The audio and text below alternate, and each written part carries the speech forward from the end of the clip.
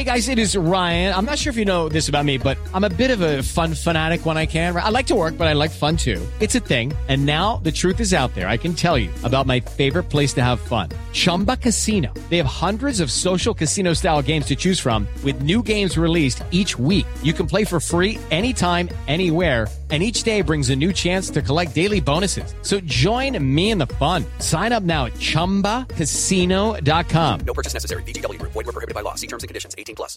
Step into the world of power, loyalty, and luck. I'm gonna make him an offer he can't refuse. With family, cannolis, and spins mean everything. Now, you wanna get mixed up in the family business. Introducing The Godfather at ChumbaCasino.com. Test your luck in the shadowy world of The Godfather slot. Someday, I will call upon you to do a service for me. Play The Godfather now at ChumbaCasino.com. Welcome to the family. No purchase necessary. VGW Group. Void where prohibited by law. 18+. Terms and conditions apply.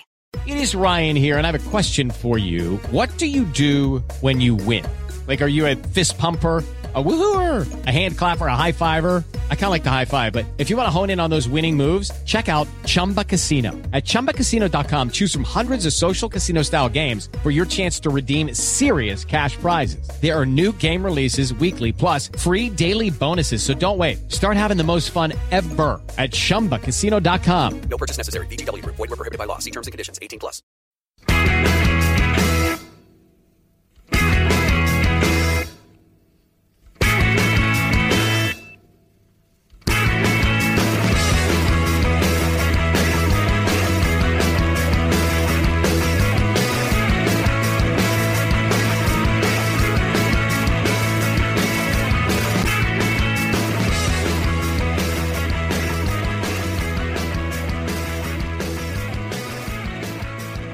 Hello and welcome to Monday's episode of the Terrace Scottish Football Podcast.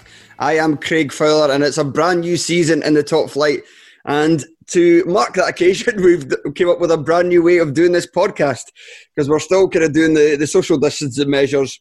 And with that in mind, I didn't necessarily want to have like guests where like three people. Sometimes it's been fine, but sometimes it's also been a bit difficult with people kind of talking over each other, not knowing when to speak. It's kind of hard to get that rapport when you have, three guys not in the same room. And I don't think it's best we're just doing kind of question and answer sessions as well. So I've decided to do this instead, which is that I'm going to be on through the entire podcast, and I'm going to welcome on three of the guys to cover two games each. So Tony will come on and then we'll cover the Hibs against Kilmarnock and Aberdeen against Rangers, and I've got Tom Watt on for a couple of games, and then I've got Craig Cairns to finish things up. So hopefully that all sounds pretty good and you enjoy the show. Cheers. Right, Tony, we'll kick things off with your team, the Edinburgh Highbees, the men from the Leith San Siro, Ron Gordon's boys. Struggling for other nicknames here. Ron Gordon's Republican Boys. There you go, Republican Boys. Beating Kilmarnock 2-1 on Saturday, the 3 o'clock kickoff. Give us your initial thoughts on the game. It was quite a fast start, which I thought was quite brilliant for both teams. I mean, Kilmarnock created sort of by far actually the best chance of the entire game for any team, and I'd probably maybe include Boyle's opener in that, even though that was sort of up against the defender on the line. It was a great chance for Kilmarnock, but that gave us a great example of things that we spoke about last season as with Hibs under Ross.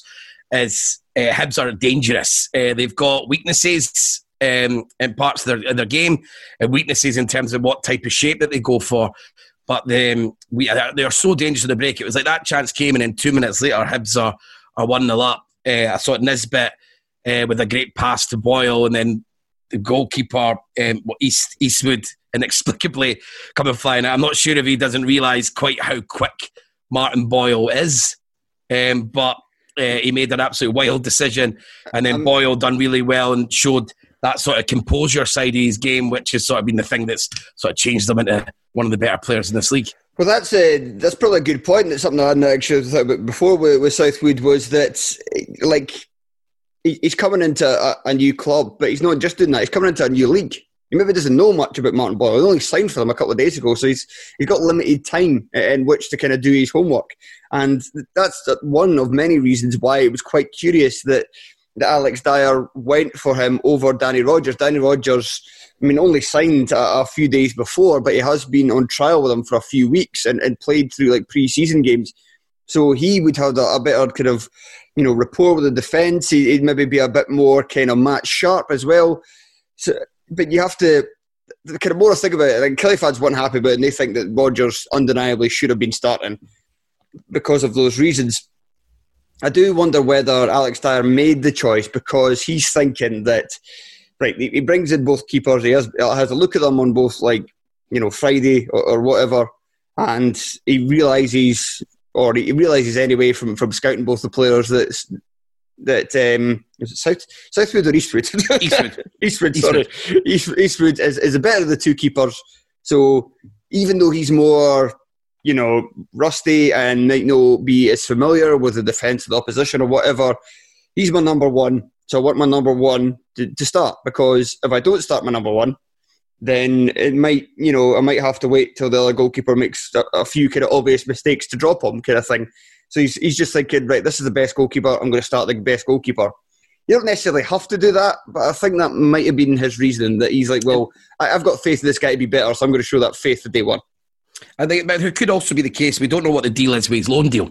And what the agreement actually is for Saudi coming. There might be. We always hear this. This is the earliest I've ever heard the loan deal conspiracy. The loan deal. I think some of them are true. You're a Hearts fan. You saw Joel Pereira for ages. He did the last season, but maybe. But I think these things do happen. I think there is an agreement when you put someone that there's going to be a certain amount of games and opportunities. Because otherwise, what's the point of sending someone on loan to sit on another team's bench? It doesn't. That's true. I'm not saying it always happens, but I think a lot of the time, especially at Scottish clubs for England, when we're probably not covering the entirety of the wage, I think a lot of the time they do want them to get some minutes if they're going to send them up here. But going back to the game, Kilmarnock, they didn't look very dangerous, but they kept the ball really well. Before the game, I got myself a bit excited, just in general, because the football's coming back, but also because they were missing Dicker and Brophy. But again, the minute I started looking at the team and talking to Craig Anderson about it online, I started looking at their squad. I was like, that's still a decent bloody team there. I might be getting a bit carried away with how important that might be, because obviously they've got Kabamba now. They're also missing both starting fullbacks, which, we presume they're starting fullbacks. There are two signings that are kind of earmarked as their starting fullbacks. Mm-hmm. So that's why they looked weak in the fullback area. But I think you saw in terms of Hibs and their new signings with Gogic, Hibs done very well, especially when they had the three at the back, and even late in the second half when they reverted to the four. Kilmarnock couldn't play through the middle of Hibs. There was a bit on Sports Scene. We noticed it when we were watching it together, but they done a bit on Sports Scene when they sort of sped up Kilmarnock's play. Yeah. And what I noticed there is you kept on seeing Gogic was the one going towards the ball. He kept on coming, even though it was sped up, you're seeing Gogic constantly pressuring the ball. The minute it comes in.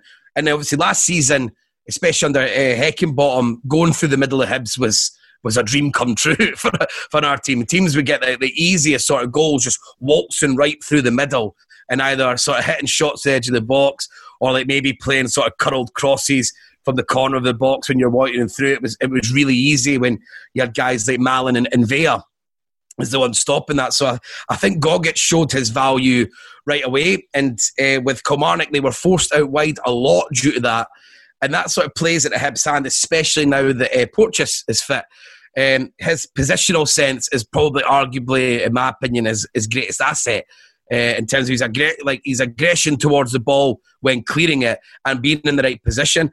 And with McGinn playing there and Hanlon, that's a lot more mobile than maybe Hibs' three centre-halves, where you've got guys like McGregor and stuff in there. Yeah, McGregor can still do a job. But so they were forced to play wide all the time. And Hibs dealt with those crosses consistently throughout the game.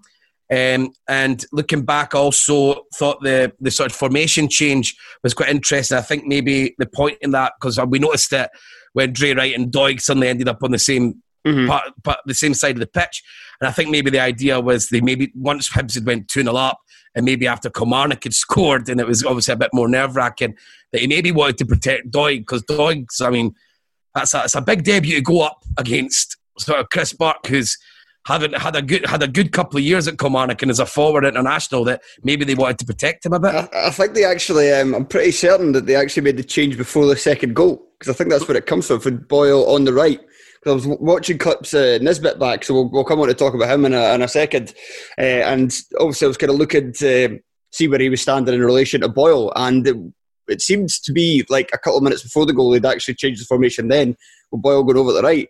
So yeah, that still might have been the thing to protect Doig, but I'm still not necessarily sure whether I mean, it's hard to say, because I mean they might have helped the goal because it was Boyle kind of coming in from the right, but I'm not sure that whether Hibs actually played better overall from the formation change, and I think that Nisbet really struggled as a result of the switch. Yeah, absolutely, because suddenly he became sort of the lone target man. I mean, Nisbet, in terms of looking at his stats, he set up a goal. He does really well for that goal, the first goal. He's strong, and then he holds up and he drives to the centre, and it's a really well-weighted pass to Boyle, and Boyle's movement's good. But outside of that, we'll be going on to talk about Aberdeen and Bruce Anderson, and the same thing sort of happened to Nisbet in this game, where he just got completely lost and he couldn't hold the ball up at all. It was like long shell balls to him. I mean, Kilmarnock have got Finlay and Broadfoot in there. But I think the interesting, we see how quickly Hibs were changing shape. And I think we spoke about this on the podcast, because one of the questions was about the shape the Hibs are going to play. And this maybe is going to allude to the fact that Hibs are going to be quite fluid. And it's not necessarily, you might see Hibs sort of changing shape quite regularly. And I mean, if you look at it, we were able to bring Stevenson on, and that was when we were wanting to really close things out, and we probably weren't thinking about going on and scoring any more goals. And then suddenly you've got McGinn and Stevenson as fullbacks, and they are like extremely conservative fullbacks, especially in modern day football. But if you want to sort of shut up shop, they become pretty good. I mean, Stevenson made a couple of great blocks in there, but that allows shit. And then when you do that, if you're not playing three at the back, I know Boyle played up front in this game, but I'm guessing when Doig is fully fit, Boyle's going to revert to playing on the right if he's not just sold. So then when we can change shape to be more conservative, but then you can put Boyle in a more advanced position to take advantage of counter-attacking. So Hibs have got a lot of different ways of hurting teams, and I think once they get settled, they probably might be, in terms of from a tactical point of view, one of the more interesting teams to watch this season. Maybe Nisbet may find himself getting, because I think he looked good in the first half an hour. He looked good when Boyle was alongside him, because he was the one that was kind of dropping deep a bit more, whereas Boyle was going long and stretching the defence, and that suited Nisbet when he had to be the spearhead of the attack. Play basically beside the Kelly defenders. That's where he struggled. He just continually got muscled off the ball by Broadfoot and Finlay. And I mean, that's something that you could have to get used to, playing at the kind of higher level where players, I mean, the lower leagues always get, reputations as being like cloggers, and like as if like players down there are more kind of manly and stronger. And it's pish, because players in the top flight get to, get the best equipment. Train every day, get the best equipment. They're obviously going to be stronger. They're going to be stronger and fitter. So it's going to be harder for them. There's a difference between being stronger and getting kicked more. Yes. They're very different things. Being fouled and maybe abused, maybe slightly more in the lower leagues, but certainly not stronger players. But he might find himself just getting eased out a little bit to start with, as long as Hibs have Boyle in the side, depending again on the system they want to play. Because if he wants to stick with a 3-5-2 at all, then you can't really imagine him wanting to play Boyle as right wing back all too often, because surely, well, it's really does well because of his absolute incredible pace to get up and down the wing.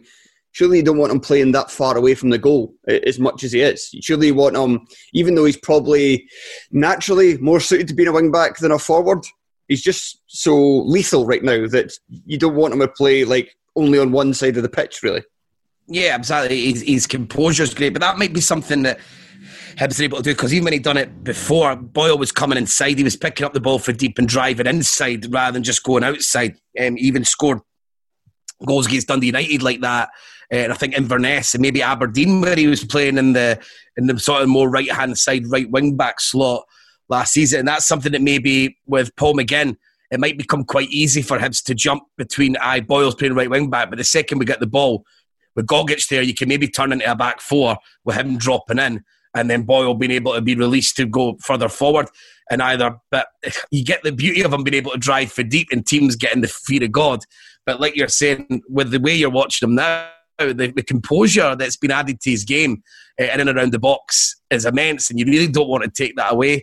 I mean, that goal he scored, the second goal, I've seen that goal maybe 3 times since he came back from that injury, and that's starting to look like a bit of a specialty with him, hitting the corner of that box and that dragged shot across the goalkeeper for maybe about 18 yards. He definitely done it against Dundee United in the Cup last season, off the top of my head. And you're right, if you've got a player like that that's that dangerous, even when I'm saying all the other things he's able to do, guys scoring goals and setting up goals is more important than anything else we can bring. But Kilmarnock will be disappointed, I think, we're not picking anything up. They just really lacked a cutting edge, and I think Hibs were able to hold them a bit at arm's length, and that might be that even if we dropped that deep and Brophy was playing, he'd be pinging shots from everywhere like he does, and you would argue that could have benefited them, Brophy there, and then might not necessarily score, but the goalie spills it, and you're just constantly working them. So maybe that's where they missed them when Hibs sort of dropped deeper. Yeah, and I think there's enough positives for Killie to kind of be still a bit positive, considering the players that were missing from the starting 11, considering the fact that they're away from home to a team that's expected to finish above them. You know, they scored, I probably mentioned Chris Burke's goal, outrageously good. Good analysis of that on Sports Seed as well from James McFadden, when he pointed out that just as Burke hits it, Marciano does the wee jump that the goalies kind of do, is they're kind of jumping on the spot to keep their legs kind of fresh and warm so they can pull off, so they can move their kind of feet quicker. In that instance, he was kind of in the air when Burke hit it. So that meant that he just had that little split second where he couldn't move his feet quicker. And that he might not have stopped it anyway, but that might have helped Burke scoring that absolute rasper. But there was positives. I mean, Kiltie was lively. You can maybe say that they maybe needed somebody with a wee bit more kind of ingenuity, a wee bit more creativity in that number 10 spot, but he done a lot of running. He won the foul for the free kick. He was buzzing around all day, getting about the pitch, making himself available, but you know, maybe that also contributed with the fact that Kabamba was as isolated as he was, because the player playing closest to him was doing maybe kind of more kind of, you know, dirty work. Yeah. Rory McKenzie didn't play well, and that's he's one of the ones that's I think split opinion on this show and Killie fans as well. I think he always looks good in a good team. When Killie I've got like maybe more kind of like not to be too harsh on McKenzie, but maybe more kind of naturally talented players around him, and then his the fact that he always kind of does a good job and he always runs himself into the ground is something that's maybe a little bit more appreciated. Yeah. But also, I think Tishbola came back. Yeah, Tishbola. I mean, with McKenzie, you don't want him to be relying on him to do too much. You want him to do like a very specific job, and you're not relying on him. But in that team with the players that were out, like Brophy, suddenly McKenzie becomes you need him more, and you don't really want him to be doing that. And you're right, Tishbola was arguably the best player, I would say. Yeah. No, I think he was good. Yeah, his use of the ball was very good, and that's something that he's maybe struggled with in the past. But Craig Anderson's always said that he thinks that there is a player there, he just doesn't always show it.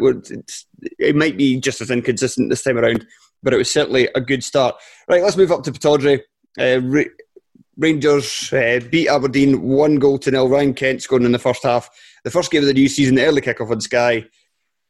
Not the best of games to start things off. No, it was dregs, and I think Aberdeen will be really disappointed. I mean, McInnes was coming across like he was happy, and we do have to remember that people haven't played in such a long time. So I don't want to be too critical here, but I just found Aberdeen would be they didn't really lay a glove on Rangers, and Aberdeen are a team that should be able to cause Rangers problems. Rangers shouldn't be able to come and I know it was 1-0, but they came and they comfortably took 3 points at Pittodrie, and it never ever once looked at any sort of doubt. In terms of the entry, Aberdeen, with the way they were talking and for the goal that they lost, they wanted to play a pressing game, which I think was really, really quite dangerous in an opening day game when you've not played in in about 4 or 5 months or whatever against a team that has got the forwards of Morelos, Hagi, and Kent. And let's see that we saw it the second they didn't do the press right. They lost the game, and the fact that they pressed and didn't really seem to bother Rangers, it seemed like it was a high-risk manoeuvre, and there was no reward at any point. And like maybe they could argue that maybe Rangers didn't create too many chances either. But I thought it was high risk, even just for the first half. I would have just been wanting to make sure I was staying in the game. I suppose it was 1-0, but I just thought it was mad. And that goal they lost, they'll be really, really disappointed with that goal. Yeah, it was far too easy. Yeah, just Ash Taylor as well, just really kind of getting these. Well, still the pair of them, because kind of McKenna charges out and kind of leaves a bit. I suppose he maybe has to do that movement, but yeah, Taylor just far too deep and just making it so simple for that ball in behind for Kent. And yeah, Aberdeen were just, I mean, McInnes is coming into this year with fans not particularly happy with him off the back of the last 2 seasons. And the main criticisms of Derek McInnes are that his teams are too negative, not entertaining enough, not getting enough out of their creative players, and that they also fail too many times to lay much of a glove on either Celtic or Rangers. And that's, there's obviously a lot of time to go, and I'd still fancy that we finished third. But that's just one game in, and already that's just the things that fans are already freaking pissed off about again. Yeah, right away. Yeah, no, I mean, in terms of the Rangers' point of view, again, I thought it was really interesting how central Kent and Hagi were in the game. I think Morelos, he seemed awfully deep when I was watching it at times, and then when Sportscene done which is another good thing about maybe on the Patreon, we're going to be talking about what it was like for Sportscene, but they done the touch map and they were doing heat maps for players, which is they weren't doing that as much last season, if I recall. But Morelos' touch map was wildly all over, like literally all over the pitch, and he only had about 5 touches in the box. So for me, that's clearly deliberate. And they had Hagi and Kent coming inside, but there's so many moments in the game. I noticed it a bit when we were watching it, but then when you watch the highlights, you see how often Kent's picking up the ball centrally and not even often coming in from the wide, just literally just being in the middle of the pitch. So it's obviously a deliberate tactic that Morelos is playing. I don't want to say it because he's definitely playing up front, but he's sort of playing that false 9 role for Rangers there. And maybe that's deliberate because they've now got a guy like Hagi, and maybe might find that even if Morelos stays, that Morelos scores less goals this season, but Rangers might be more potent. I don't know.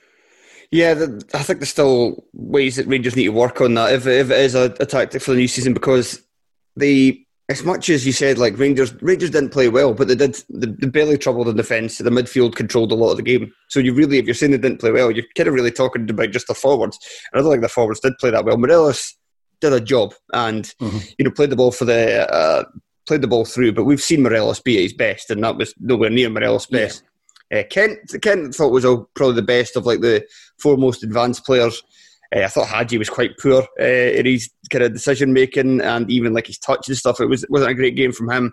And Joe Aribo, we're expecting the talk is they're expecting a lot from him this season. Yeah. I didn't see too much in the first game to suggest that he's any sort of different to the last campaign. I know only 1 match, but it wasn't. It's a weird one to look at this game because on the one hand, they're away from home to Aberdeen. There's a very good chance that is literally going to be like the 3rd toughest fixture of their entire season as away at the Dons. But on the other end, and they were like quite comfortable. They controlled a lot of the game. They didn't really have to leave second gear to win it. So you could say played poor. Job done. Yeah, job done. But it's just obviously they're just going to be compared to Celtic all the time. And when Celtic put the kind of performance they did on Sunday, and then Rangers don't look anywhere near that kind of level at this point in time, it's just one of those things that fans sometimes can't help but be a little bit downhearted. Or kind of sceptical of their chances. But yeah, I mean, a victory away at Aberdeen can't be sniffed at. So you kind of, I suppose, especially at this point in the campaign, they have to look at the positives more than the negatives. Going back to Hagi, one thing I did notice is that me and you both were talking quite regularly about how poor he was when we were watching the game together. But then when I watched the highlights back, you might see maybe the quality and how much of an impact he is going to have is that he still had 2 good efforts on goal where he nearly scored, and he also set up Morelos' chance where it got deflected wide, which is arguably, along with Aribo's chance, probably the best chance that they created. So even in a really poor game for Hagi, there's sort of 3 moments where he easily could have been involved in a couple of goals. And I think I think that Hagi is going to come pretty bloody good. Yeah, I think he's a very talented player, and they need to just maybe figure out exactly how these guys are all going to work together. Because it also looked like there's a wee bit of a lack of kind of cohesion about the front players as well.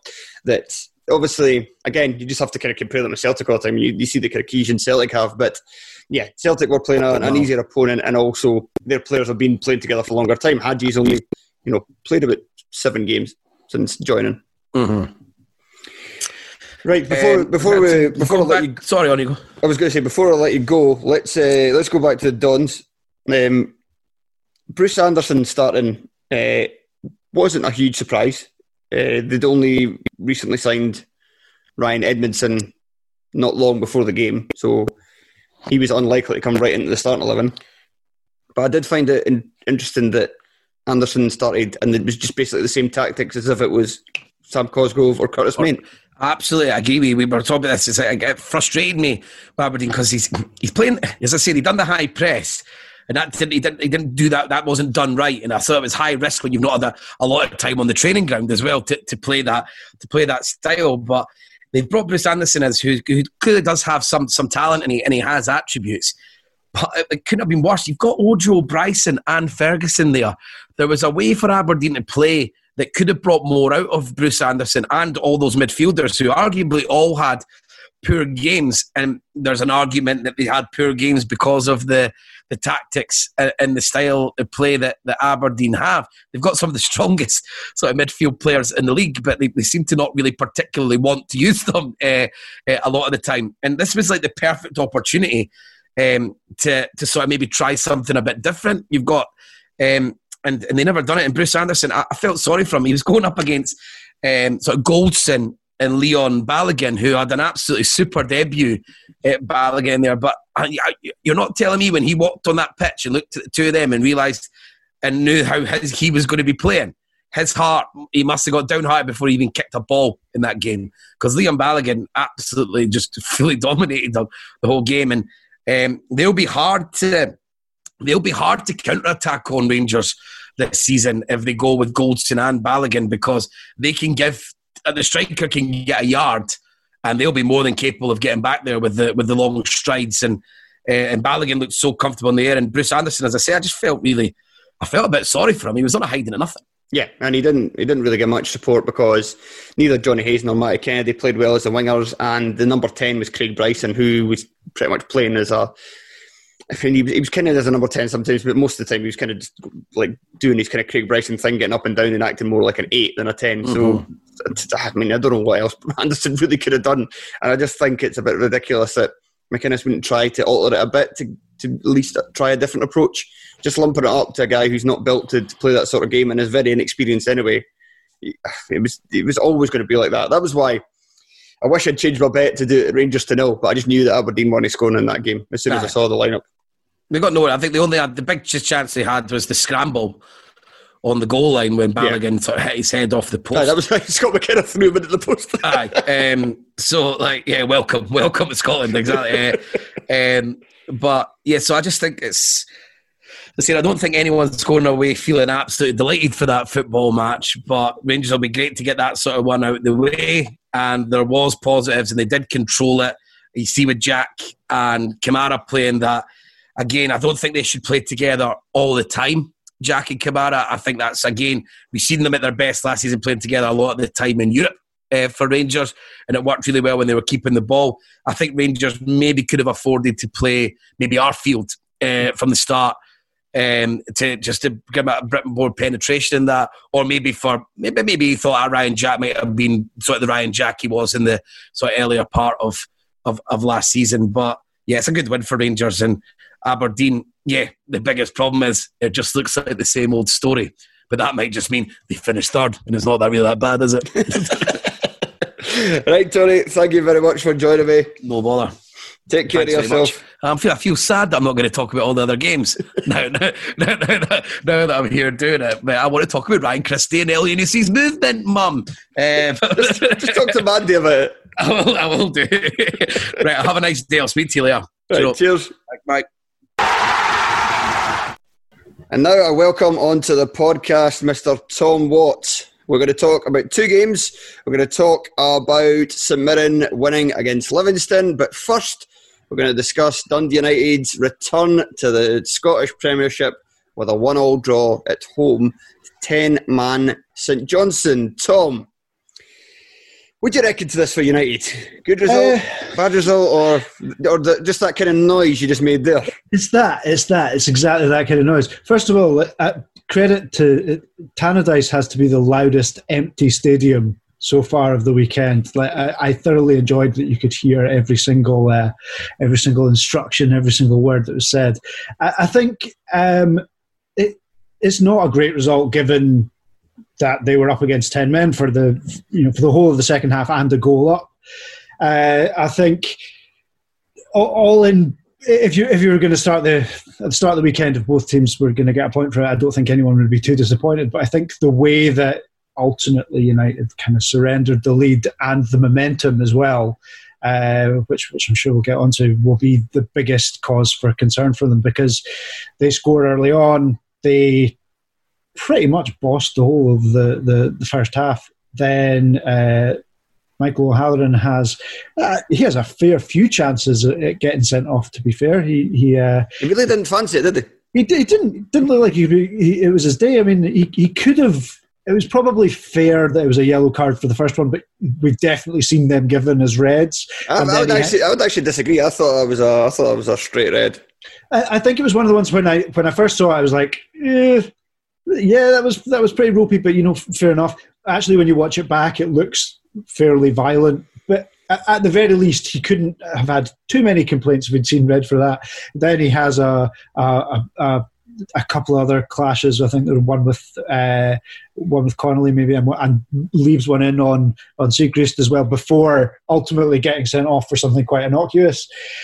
And you think at that point, Dundee United, who had made they'd moved St Johnstone around well. They looked like they were holding the ball really well. You think at that point they're going to go on and win that quite comfortably. The fact that they don't, and they kind of surrendered the momentum in the second half, is why it's not really a great result for them. Mickey Mellon says afterwards they're going to have to learn quite quickly, and it very much did look like a team who might be high on confidence because of where they finished last season, and they played well, and they for most of last season they know what they're all about. They have an identity, but coming up against something a little bit better than they're used to.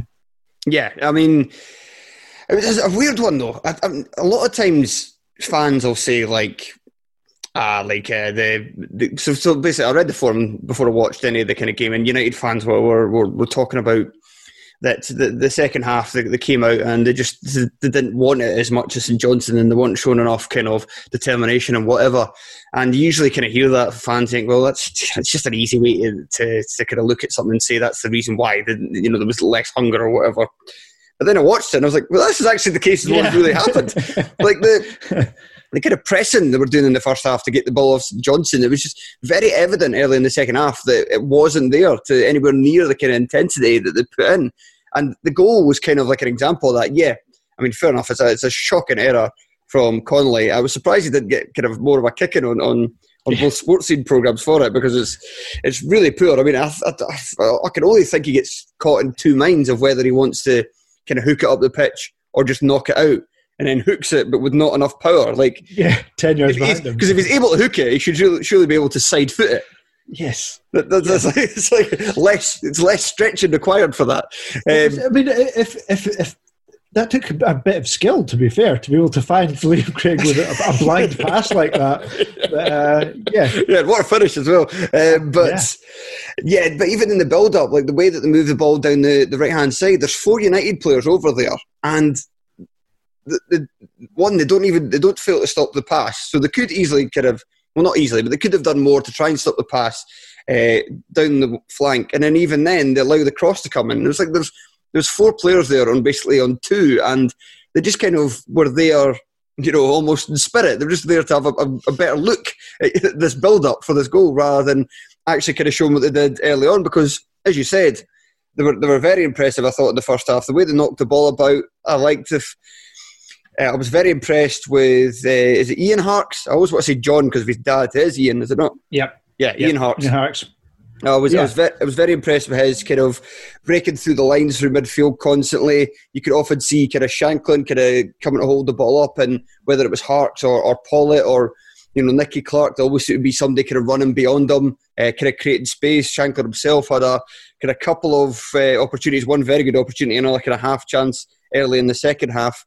The one where he has a good chance, if he actually looks up and squares it for Liam Smith, and the game might be finished at 2-0. And it was only really after then that things started to turn. But I was thinking, like, they're looking a lot better than I expected them to. And then, you get to half time, you've played very well, the other team are down to 10 men, and I don't know whether they just... I don't know maybe whether the players were kind of more used to... Because this is maybe the test they didn't really expect. They didn't expect to play probably so well as they did in the first half, and then they didn't expect what was going to hit them in the second. And it maybe goes back to being a team that kind of romped the championship last season, and it is a lot of those same players that they kind of... I don't think for any second that consciously they would have been like saying to each other, well, these boys are crap. We could just knock it about easily in the second half and that'll be, the game finished. But I wonder whether they got lulled into some sort of subconscious trap where, having got so used to kind of seeing games out last year, they just kind of took their foot off the gas a little. Yeah, it certainly looked like that. I think the way they lined up meant that, especially in the first half, Harkes I thought was very impressive. Was bursting forward, breaking between lines, was kind of all action, dominant midfielder. And I think when they play Pollitt as a central midfielder rather than trying to play him out wide or play him off a striker, you get the best from him because he's at his best running directly at people. His final ball's not great. He's not particularly good on the shoulder, but he's almost... Give him a running start, that's where you get the best from him. So I thought that the midfield was really good. The midfield was really balanced. The back three were knocking it about well. They held the ball really well. I mean, I think they must have had close to 70% possession over the course of the game. Never mind, like even before the red card, they were very patient. I think some of the interplay to create some of the chances that they had was really neat, and they looked like everything seemed to be there. I don't know whether partly it was a fitness thing. I don't know whether there was it's easy to say in retrospect, but I think possibly one of the things that Mickey Mellon could have done to really push home the advantage was take off one of your take off one of your three and ultimately put on Cammy Smith up front.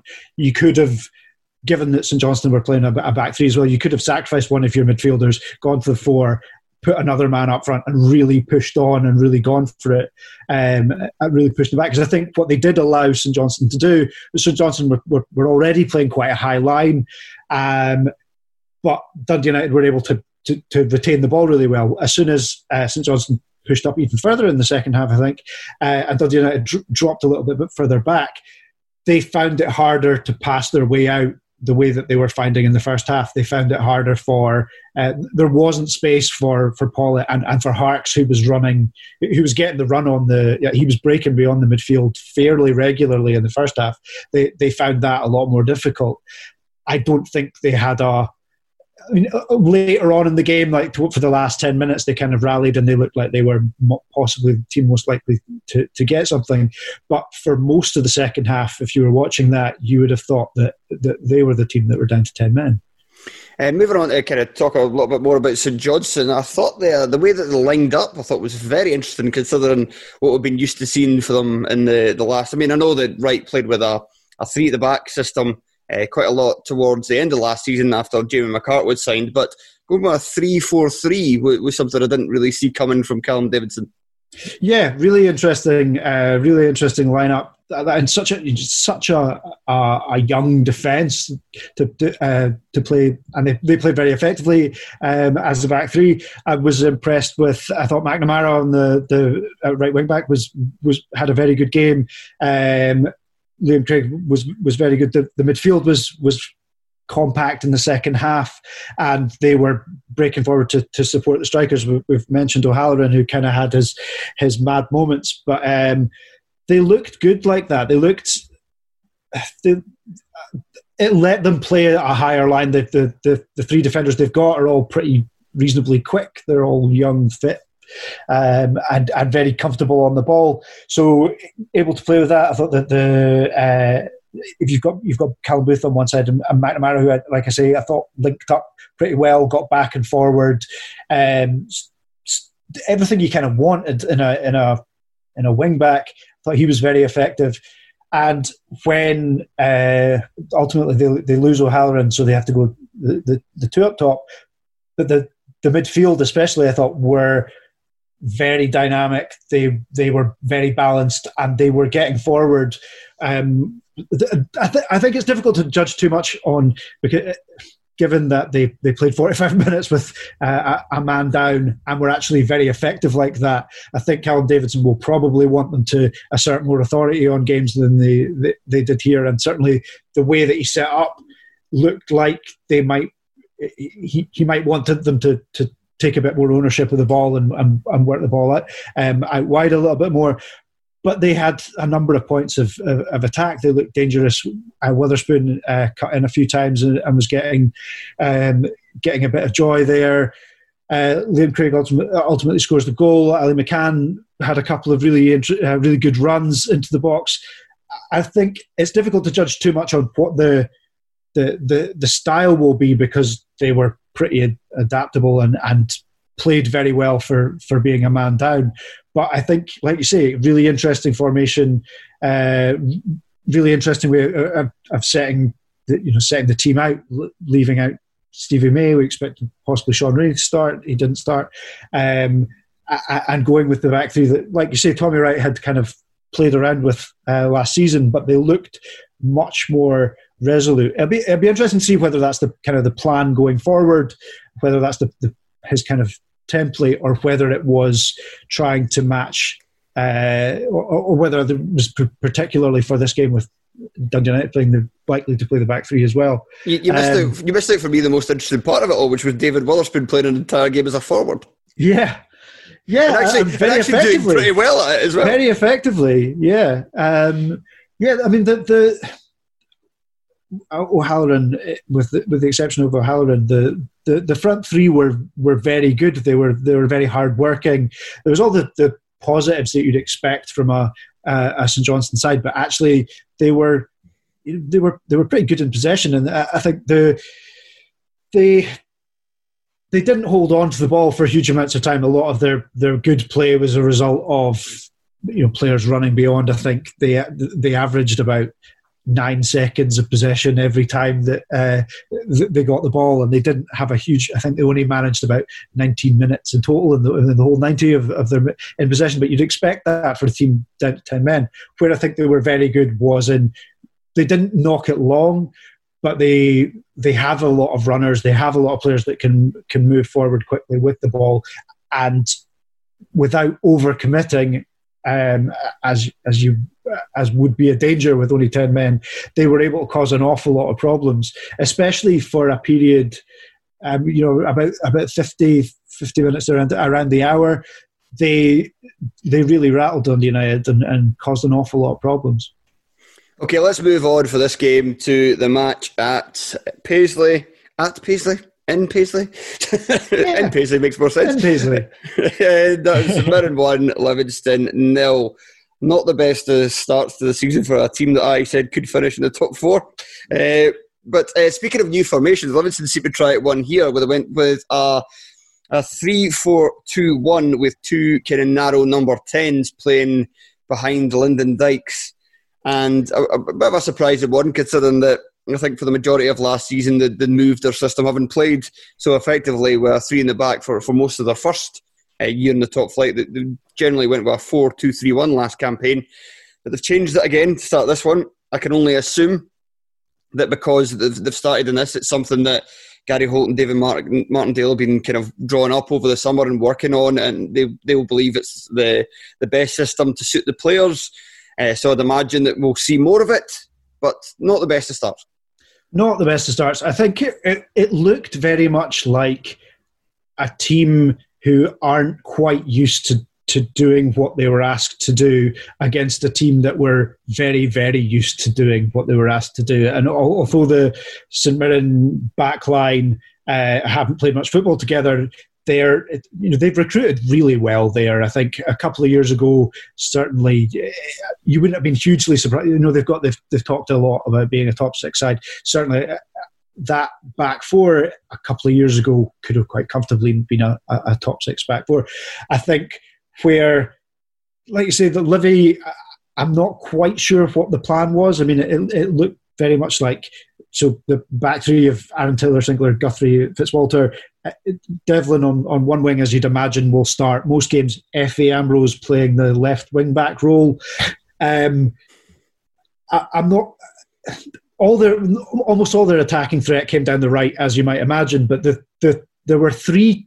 Like Ambrose gets on the end of three things, and he had one good opportunity where they switched the ball quite quickly, and I think he was actually Ambrose was perfectly capable there, like defensively very solid, was fine all game, but the balance that they could have from having an actual left wing back, what I don't quite understand is where Aaron Taylor-Sinclair's kind of slotting in on the left hand side of the back three. Him actually playing as the left wing back would have given them something a little bit more direct, and a little the opportunities they got to switch the ball over. There are a few like I'm actually a big fan of F.A. Ambrose. I think he's underrated and gets a lot of undeserved stick. But I think the one player you would not necessarily want to be charging down the left hand side after a ball where you've got 40 yards of space to run into, the only thing he's going to do is cut in on his right. So I think they didn't look hugely comfortable with the way they'd set up. I think that they had to go long a lot. I think the two players who passed to each other most often, or the most popular pass for Livingston players, was McCrory to Dykes more than anyone else. So I think they were trying to go long. Dykes didn't get an awful lot of change out of the St Mirren defence, and they just weren't really at the races. Credit to St Mirren, I think, who played very well and were disciplined and knew what they had to do. But I think that Livingston only kind of really came into the game a little bit more when they went two up top. Kuderesa came on and for Forrest, and they went with the front two. Forrest had actually had a reasonably effective game until that point, but I think just going with the two up top, he did look slightly off the pace, and it does look like he's going to have to work a little bit to step up from where he was. But the two up top did seem to cause a little bit more problems. But yeah, I think it was a team that looks like they don't quite know what they're doing yet, versus one in St Mirren who look pretty comfortable with where they are. Yeah, well, we kind of talked about that when I was doing the season previews, and whether St Mirren, because of what we saw last year, with Goodwin actually doing a pretty good job at managing to get that team organised when it was basically cobbled together at the last possible moment.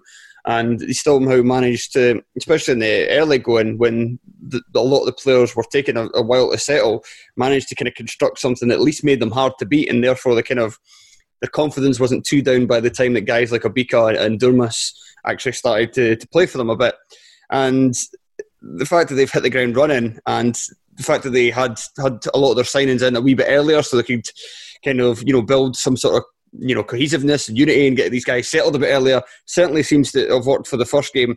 One player who did impress was somebody who was joined in January, and that's maybe goes back to the point that he'd maybe take a little bit to settle, but he's maybe going to start to come good, and that was Jamie McGrath, who played in the number 10 role behind Jonathan Obika and put in the cross for Richard Tate's goal. Yeah, lovely assists. Really hard to defend against. I've been fair play. You might want someone picking up Richard Tate there, but really impressed. Looked creative, I think, and I think that's where all the question marks have been. I mean, last season they, like you say, they had a fairly cobbled together team, but they were hard to beat. They never got hammered by anyone. They never, even if they conceded, they never looked like their heads dropped. They looked like they battled for things. And although they didn't necessarily have a huge abundance of quality, they looked like a team. They looked cohesive. They looked like they were fighting for each other. Now, I think the defence is quite significantly upgraded. Where there should be question marks is where the creativity and where the goals are going to come from.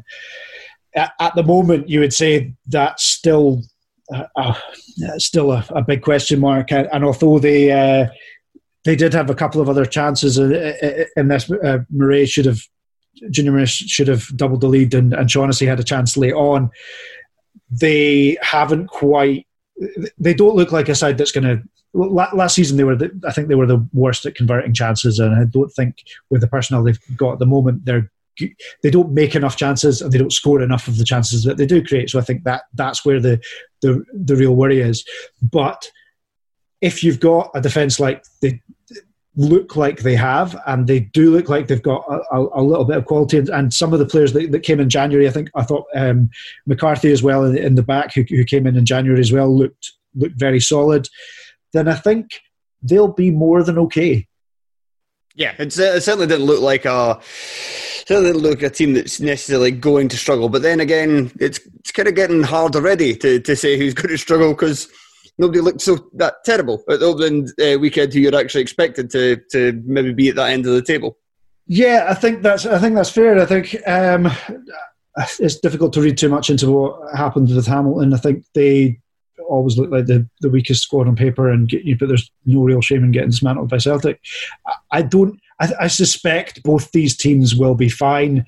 I think it's probably a concern that there's rumours again that Barnsley are back in for Lyndon Dykes. If he goes, that's that's kind of plan A. It needs to be rewritten, and they do need to figure out exactly what they're going to do there. Where the hell is Efe Ambrose going to play if Dykes is... Well, exactly. Up front, hoist them up front. But no, I think that would be their biggest concern. I think there was enough about them. I mean, there was a feel in this game that it was a little bit like first day back at school.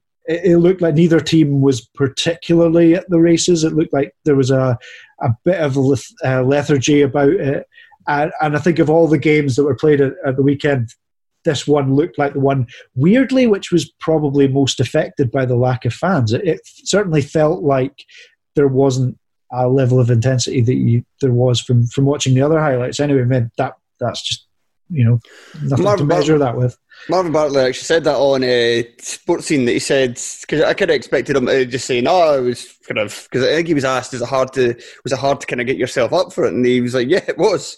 He was like, usually, like, because he says you kind of hard to keep reminding yourself that this game actually meant something, because you're used to playing in those games, but you're used to playing in those games if they're bounce games or friendlies with very little, crowds attending them, and it was kind of hard to kind of condition yourself, your subconscious to react as if it was like the first game of the season, because usually fans are well up for it and making a lot of noise. And he says, regardless of whether it's a fan cheering for you or booing you, it still reminds you of what's at stake, kind of thing. And without that, players can struggle. So I think it is going to take a little bit for kind of players to get used to it. And and even when fans do come back, it's still going to be a bit weird, because it'll be better that they're making noise, but it's still going to be limited numbers, so it's still not going to be quite what it was. Yeah, and I think that's all. I mean, there's so much of some of the players that have been playing professionally for 15 odd years, even knowing things like you've got 10 minutes to go, you win a corner, there's a reaction, that gives you a little edge, that gives you a little lift. That can be the difference between losing and a point. And it definitely felt like that. It felt like it got to the players a little bit more than that. It's interesting Bartley said that, because it felt like that watching it as well. But I do think both these teams will probably be fine. I think that there was enough about Livy. I thought that I think they're not quite there yet with knowing quite how they'll play. I think they're, speaking to a couple of fans beforehand, they were saying that they have tried things out in the limited pre-season that they've had. Forrest looked like there was flashes of what he could do, and I think regardless of who's playing up front, they do have a bit of creativity, and they do have. If nobody else can guess what their formation is, then I think that means it's going to be very hard for scouts and anyone playing against them to do otherwise. I think there's enough quality in that squad to be fine. I think St Mirren, provided they can keep their defence reasonably intact, and they can get. I mean, the link to. Taking Bio on loan from Celtic, it looks like he may opt for the sunny climes of Toulouse instead of going to Paisley. Well, weirdo. Different strokes for folks and all that. But, heading into the winter months, what a weirdo. But if they're kind of looking at bringing someone in like that who may give them another option, and who may even give them 8 goals in a season rather than 4, then I think they'll probably be all right as well. Right, Tom, thank you very much for joining me. Good to have football back, wasn't it? Good to have football back. And even in these surreal times, it was just a tiny little slice of something approaching normal. It's good to be back. Lovely. Take care of yourself. Cheers.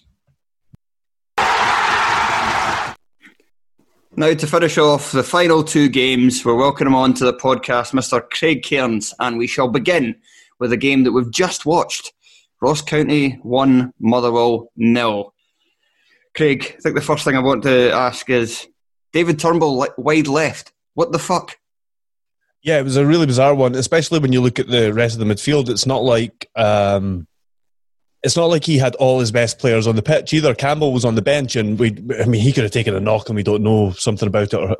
I'm going to go ahead and assume that was the case, because otherwise it really doesn't make any sense, especially that he didn't get on at all. So the fact that Campbell's not playing, to play Turnbull on the left at the expense of having O'Hara in the centre, I just think that's really weird. I mean, you saw when Lang came on later on that he looked pretty decent, and he would have been a better option from the left, it seems, than Turnbull. So Turnbull's not only not had many minutes recently, he's overcome a long-term injury. You're playing him out of position, basically, when you're trying to get minutes back into his legs, and not to accommodate anybody who's any better in the midfield. Like I say, if it had been Campbell, then you could maybe make an argument for trying it out. But O'Hara, he's a decent squad player, but he's not going to give you the same that Turnbull would from there. And if you wanted to defend it, you can maybe say, well, look at the second half. I mean, Turnbull wasn't exactly brilliant, and he was playing back in his proper position in the centre, and Motherwell still couldn't really create anything in front of goal. Still kind of, really kind of struggled to break down County. And in the first half, they actually had maybe a couple of bright moments. The second half came with Turnbull coming in off the left, kind of finding space in the centre and slipping in long, but. I mean, he could have been in those positions anyway, and it's kind of... They've also wasted 45 minutes of a player who is not played, as you said, not started many games, not played many games since, last... towards the end of the 2018-19 season. So he's obviously going to be a little bit more jaded, and even then, in the second half, I thought he wasn't maybe at his most creative around about the penalty box. He was still... making a number of passes, linking play, being composed in the ball as he often is, kind of spraying it about the park. And I think that helped Motherwell kind of pen County back. But the difference with that is that if they had that early on, the game still might be at 0-0, because County kind of scored in a period where they were on top and Motherwell were struggling to make things happen. And the fact that Turnbull was missing from his best position could only have contributed to that. Second half, they had both him and Polworth in the centre, so they were good in terms of possession, and to play them in the centre against some other teams, I think they will be able to cut them open, but he just made it too hard. Robinson made it too hard for his own team in the first half with something that doesn't really make a lot of sense to me. I'm trying to think whether I thought he'd overthought it or not thought it through enough. So when I say, at first I thought he'd overthought it. At first I thought, right, I'm going to try and, get Turnbull into the team, so he's going to do this, and on the other side he's going to do that, and get Long. And I was, instead of just thinking, right, he's my best player, or am I playing him in his best position? But then I kind of wondered whether he hadn't thought it through enough in terms of the fact that he just maybe loved the midfield three, because that was a midfield three that done so well last season, minus Campbell. And then he's just like, well, okay, where can I now put Turnbull on top of that? I know the spare position we've got is out left. So I'm not entirely sure what his thinking was, but for me, it didn't work at all. And I think a lot of Motherwell fans are not happy, and they're going to be pointing the finger at Robinson after that one. I think potentially if you're talking about a time during David Turnbull's peak, or one of his peaks for Motherwell, you could maybe argue that he's on form, he's a forward, you could just push him to play from the left and have a fullback that kind of bombs on to cover that wing, or to kind of link with him on that wing, and allow him to drift inside and into his more natural number 10 position. You could argue that could work, but we've already mentioned Turnbull's still getting back to sharpness. McGinley's not going to really give you that from left back, it seems. I mean, he seemed fairly athletic. He could get up and down and stuff, but not. I would say McGinley looked better than they did when we watched clips of him, and from reports of pre-season. I think he had an okay game, but yeah, as you say, a winger playing at left back though. He's not like he's not as much a threat going forward as Jake Carroll would be. Yeah, and you talk about them having the kind of right shape in the second half, and they did dominate the game and stuff. But what came with that as well is, it's a different mentality when you're chasing the game as well, and it's you're kind of rushing things and forcing things a bit more.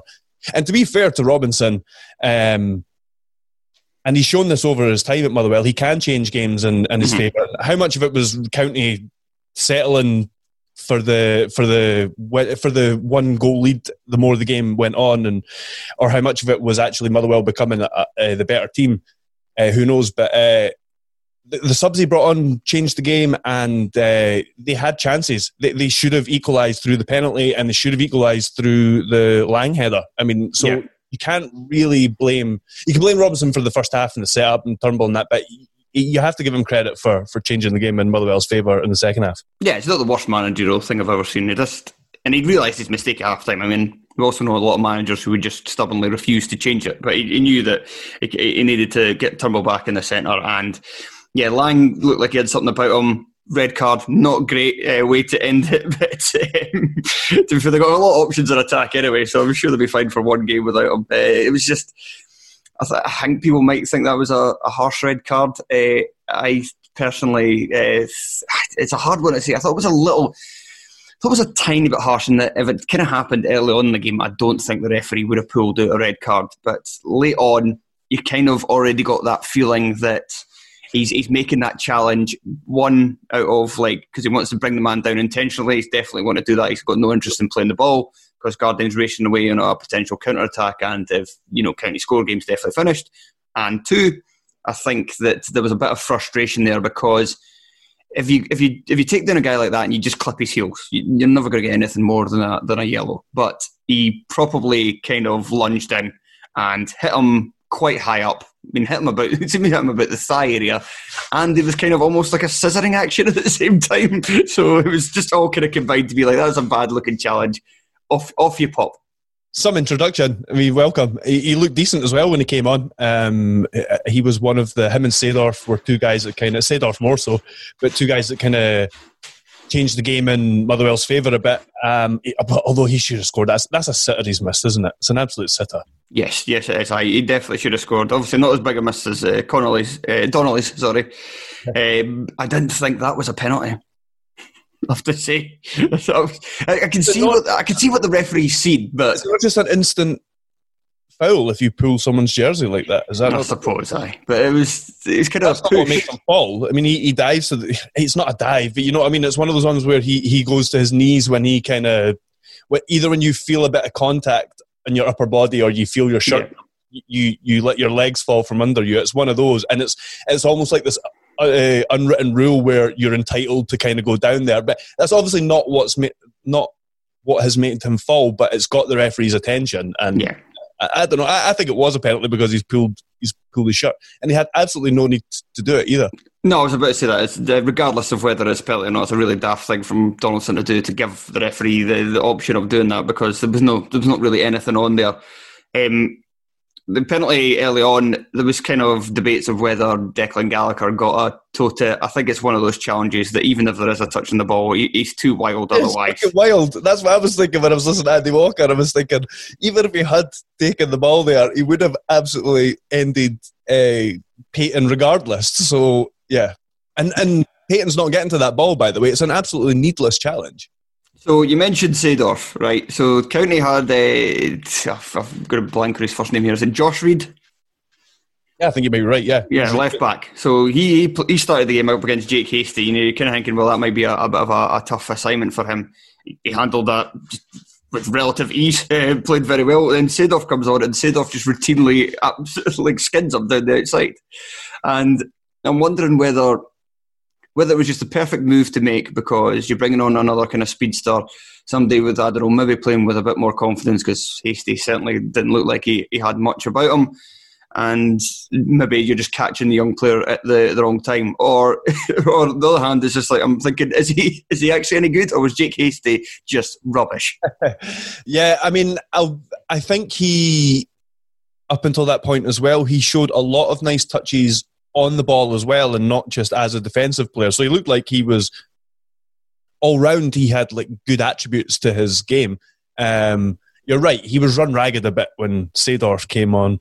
And he was helped out a lot by Ross Stewart. The amount of times Ross Stewart was in his left back position helping out, not just Reid, but the entire County team was sensational. I mean, I know it's easy sometimes to pick a goal scorer as man of the match, but he just happened to be the man of the match as well as the only goal scorer on the day, because he was excellent. Yeah, like you say about the amount of work that both of them were doing getting back, but yeah, also the kind of first 20 minutes, half an hour or so would County kind of won the game, and when they were properly on top, he was just at the heart of everything that they did as well. Just a constant nuisance, just that he's not only his frame, but also the fact he's got a decent touch on him as well. And I mean, one of the few bright spots you could maybe say for Motherwell was seeing that Trevor Carson pull one of his classic saves out of the bag to deny Stewart while the game was still 0-0.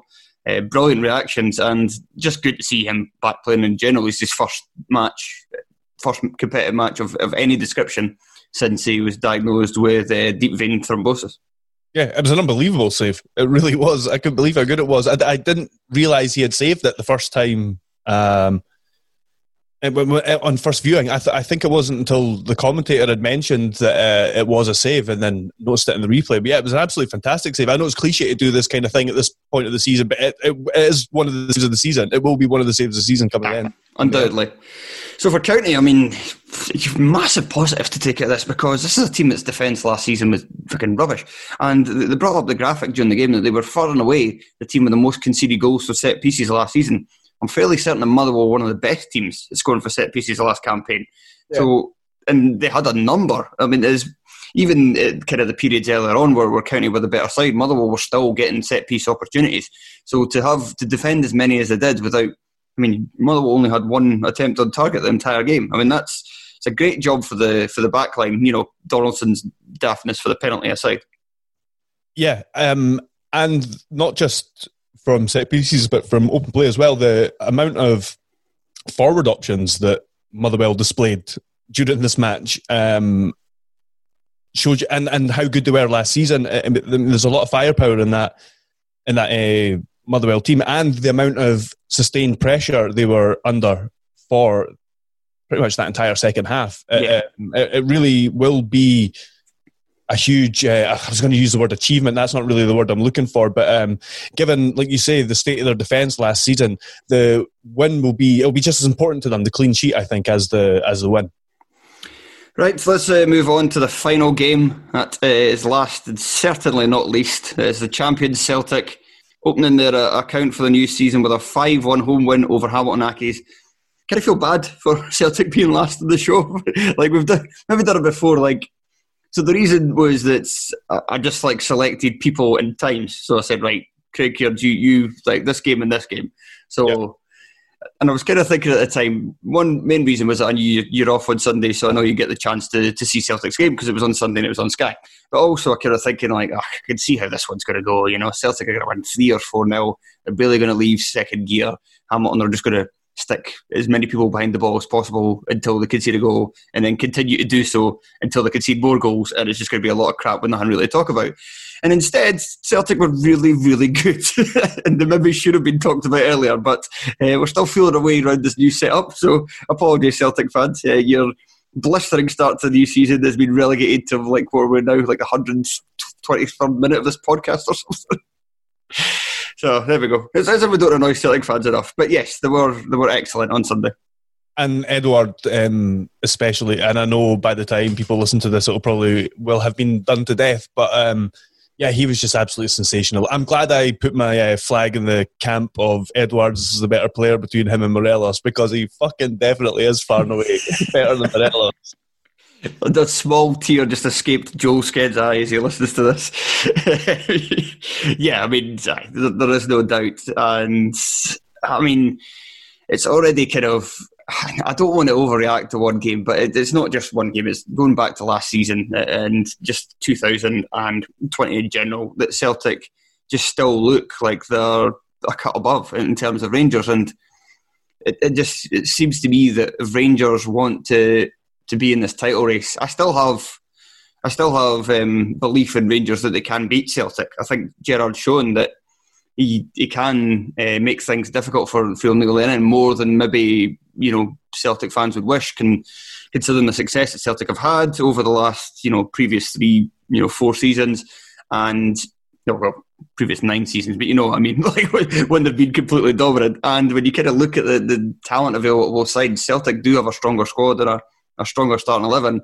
When they play each other, Gerrard sometimes can get the tactics a bit more spot on than Lennon can. So they've got that opportunity, but they really, I think in terms of the rest of the games, they just have to hope to be consistent and get themselves into that opportunity, because I can't see them blowing away as many teams this campaign as Celtic will.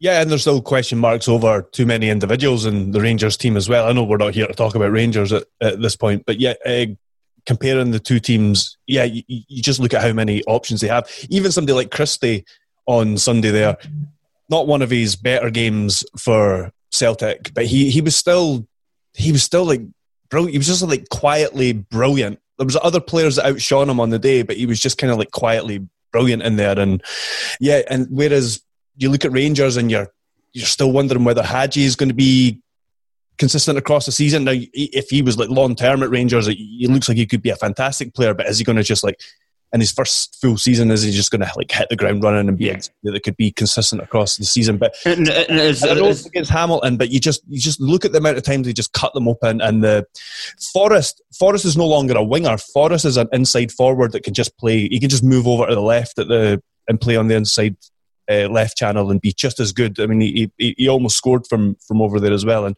yeah, they just look like a devastating team again this season. And that's why. Sorry, what did you say there? Just said one game in, he says. Yes. That's why Frimpong's such a big player for them in domestic football. I think in the European stage they'll still look to use El Hamid quite a lot because he's a more kind of solid defender, and that side of the game will be something that they'll need to look after a bit more. But in terms of playing against most teams in the Scottish top flight, having Frimpong going down the outside with the terrifying nature of his running ability, his pace and running ability, and how he can get into the box and make things happen and score goals for a young undersized fullback is incredible. And it means that Forrest can just play inside now. So they've now kind of fully evolved as a team from when Rodgers was in charge, when it was kind of Forrest was almost a wing back. Now he's, as you say, he's kind of an inside forward, and Frimpong is now the wing back because, and Taylor's a wing back on their side. So and Brown kind of does that kind of drop deep kind of thing, so that can keep their defensive solidity. And Taylor's another one. If Taylor can continue to play like that, then that also gives Celtic another dimension, because you always get Craig Anderson and Scott in the chat kind of bristling a little bit anytime like Greg Taylor's abilities going forward are questioned. But I mean, he's still, towards the end of last season, he definitely made himself a number one left back, and deservedly so, over Bolingoli. But you could still see some games where he would struggle going forward. He just doesn't quite, I think, compared to the rest of his teammates, he's not quite on that level in terms of an attacker, in terms of all the players in the attacking final third. But he's still young. He can still work on his game. He's never been bad going forward. He's just not been quite at that level. But if he can rise to that level, and we've seen various Celtic players make tremendous strides over recent seasons, so there's no reason why Taylor can't do it as well, then that will just be completely... how do you deal with them after that? If we've got both fullbacks just being absolutely terrifying amongst the plethora of other players they have, with two centre-backs as well who could step out with the ball at their feet, literally, how do you stop them? I know. You just can't see it. I was surprised to hear Bolingoli. There was things being said over pre-season that it seems like his days are numbered. That Celtic, it sounds like they're not really as happy with his progress as they thought they would be. It's because he's pish. I thought, had he not come on to a bit of a game after a really kind of shaky start? Had he not come on to a bit of a game last season? He had a shaky start, and then he came on a game, and then he was pish again. He got injured at some point in there as well, I think. Yeah. In fact, I think I've seen Celtic fans flippantly say that he's only had one good game, and that was away to Rangers. But I don't think that's true. But because he did have some decent games in Europe as well. But there's always just a kind of bomb-scarish quality to him. Even when he's playing all right, he doesn't seem to quite the most switched on defensively. His movement is a bit weird. He always kind of wants to drift inside, which I don't think that's what Celtic want for their left back, especially when typically he's going to have somebody like El Younousi playing ahead of him, who's going to want to kind of attack the middle as well. And yeah, I can understand why they're not too happy, and I don't think he's proved to be that good a signing. Somebody might prove to be all right is it Patrick? Just his first name, Patrick Klimala? Yeah, I'm pretty sure it's Patrick, yeah. Yeah, and he came off the bench, scored a nice goal, and that's just going to kind of intensify kind of talk of Lee Griffiths' future at the club, isn't it? Yeah. And he looked like the type of striker that could... he wants to run in behind. I know that's where he got his goal from. You could see that that's what he was trying to do at first when he came on. He was looking for those kind of passes. He wasn't even on the pitch for that long. But there was a couple of times where you saw he was kind of dropping in a little bit, and he didn't look comfortable. He certainly didn't look as much of a presence as Edouard is, and who is in Scottish football, really. But apparently during pre-season he's managed to bulk up because he came in quite slight. So the last 6 months he's managed to bulk up, and he still managed to keep his pace apparently, and he displayed that for the goal. Although Jamie Hamilton, he's a highly rated young centre back, but he always seems to be a bit of a disaster. Just everything just seems to stand out. That he just seems to be like this walking disaster, despite his obvious talents. People keep talking about how highly rated and how good a young defender he is. Yeah, this must be like some sort of tutorials for the School of Hard Knocks. He's just like, you make your mistakes, you're going to make them every single week until you don't do it anymore. It's just like crying at the back. Yeah, he's got like the red card ratio of like a prolific striker has goals, you know what I mean, to games. One every 4 games or something. Actually, that's quite a shite striker, isn't it? We should probably say something on Accies. They, surprisingly, considering how they played last season, they went to Celtic Park and had a go. And I wonder if this is Brian Rice going back again. Let's go back. Let's forget about pragmatism. Let's go back to attacking football, because he lined up 4-4-2. They did have a go at Celtic. They obviously got cut open several times, but you must only assume this is what he's got planned to play against other teams, because otherwise, why the hell go to Celtic Park and try and attack? Yeah, they did well to exploit the spaces that Celtic were leaving in their defence. Celtic were actually a little bit shaky a couple of times in defence, but I mean, it's very early in the season. Every one of these teams is going to be rusty at this point still, to a certain extent. But yeah, they look like they could get something out of their attackers this season, which they have done in previous years as well. Oghenpo he looked like a clogger when he came on, let's be honest, but he's shown that he can contribute during the season. Moyo looks like he's got something about him. He looks like he's got like physical attributes at least, and he will produce a few things over. He looks like the kind of guy that will have a few moments of magic over the course of the season. I think. He's an awkward customer. Yeah, definitely. And then they've got a couple of young guys who, okay, you don't want to hang your hat on them, the kind of trio that started up with Moyo. You maybe don't want to rely on them for a relegation battle or anything, but you're going to get something out of them again. Smith's already proven that. There's a lot being said about Winter. And the goalkeeper looked decent, to be fair to him. He had a decent game. His kicking was good, and he made a number of really good saves to keep the score down. It's everywhere in between that. The centre of the midfield and the back four just really don't look very good. Was it centre midfield? Was it Scott Martin and Ross Callaghan? And Trafford came on after. Trafford came on and was just fouling people, to be fair. And I'm sure these guys will obviously get more of a chance against teams that are closer to their level. But still, I'd be worried about Aki's given that defence and centre midfield, to be honest. Yeah, with Callaghan, and I can kind of see what they're going for. Callaghan and Martin, two guys that will work very hard, and when they do get the ball, they can guys who can kind of charge forward as well. But yeah, not a lot of kind of guile there, not a lot of passing ability, and yeah, again, away to Celtic, I could kind of see why they went for them, but I think you'd typically prefer to just have one of them and somebody who can maybe get their foot on the ball a little bit more, and then that kind of accentuates the energy and dynamism that guys like Martin and Callaghan can bring to a team. So they'll be interested to see if they do kind of swap on anybody else going forward. I've tried to think off the top of my head.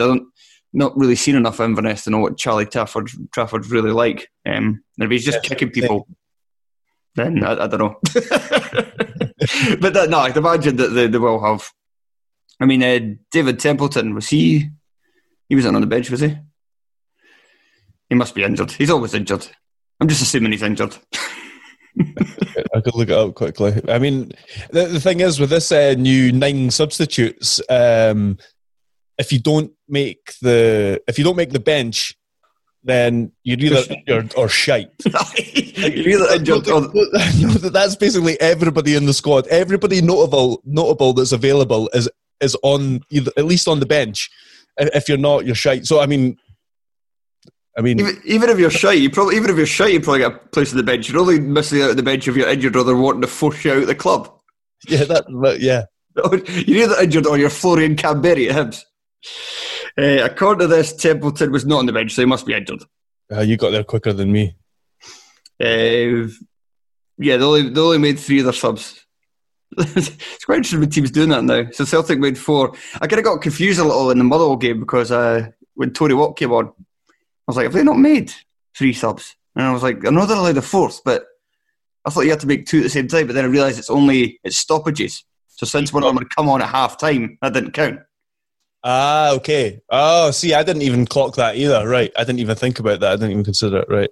I'm going to double check that just in case I've got that completely wrong and they only made 3 subs that I can't count. See the Celtic triple substitution? See, by the time it took them to do that, you may as well just allow another stoppage. That took ages. Yes, I'm right. Motherwell did make 4 subs. Both teams made 4 subs in the other game, but counted on the last 2 at the same time, so that was how that counted as well. Yeah, that's going to go. Just a touch of getting used to. It's funny. I think somebody says it in the chat. A manager will forget about that and go mental that he can't make a late sub because he's already stopped the game 3 times before. Yeah, we'll be saving one for injury time to time waste. Forget. Right, is there anything else more we can say about Celtic and Hamilton? No, I don't think so. I think we covered it. Oh, Christopher Julian's Pro Evo volleys. The fuck were they about? I didn't even see that. You don't see that from the corners. Like Christie was just chipping corners to the back post, and Julian was volleying them. He had 2. One of them came off the post. Oh yeah, sorry, I didn't see that in the highlights. Yeah. I forgot about that move in Pro Evo. I'm used to playing the recent FIFA now where you can't score a corner for love nor money. Or defend. Does that just be... I'm just slightly better at defending. Defending, isn't it? I've noticed, I don't play it. I've noticed you can score for corners if you do a short corner and then try to do something around that. But just whipping it in, to me, it's just pointless. Anyway, I think we've run out of other things to say now. We just started talking about FIFA techniques. Right, thank you to everybody for listening. I hope you enjoyed the kind of new setup we've got going on here. Please be sure to tell us. The easiest way to do so is twitter.com/Terrace Podcast, and make sure to check out the Patreon, patreon.com/Terrace Podcast. For this episode of the Patreon to be going up alongside this episode, it's myself and Tony talking about how we felt that the new sports scene was this weekend. The two shows, one on the Saturday, one on the Sunday, and also what Sky's coverage was like as they've now entered their season where they've got exclusive rights to the live games in the top flight. You know it's a new season when Sky remind us that they still haven't quite got to grips with the difference between Dundee and Dundee United. I missed this. When did this happen? The graphic, the opening thing, the first thing they showed, the Dundee United graphic had, I think this is correct, it had the wrong year that they were founded. It had Dundee's year, and it had Dens Park as well, I think. I saw that they were given stick by Dave Black, who worked for Livingston, because they're using an outdated version. I don't know if it might actually be BBC. Yeah, using an outdated version of the Livingston badge. A lot of people getting upset about badges. Anyway, that's enough of us. Right, cheers, Craig. Cheers.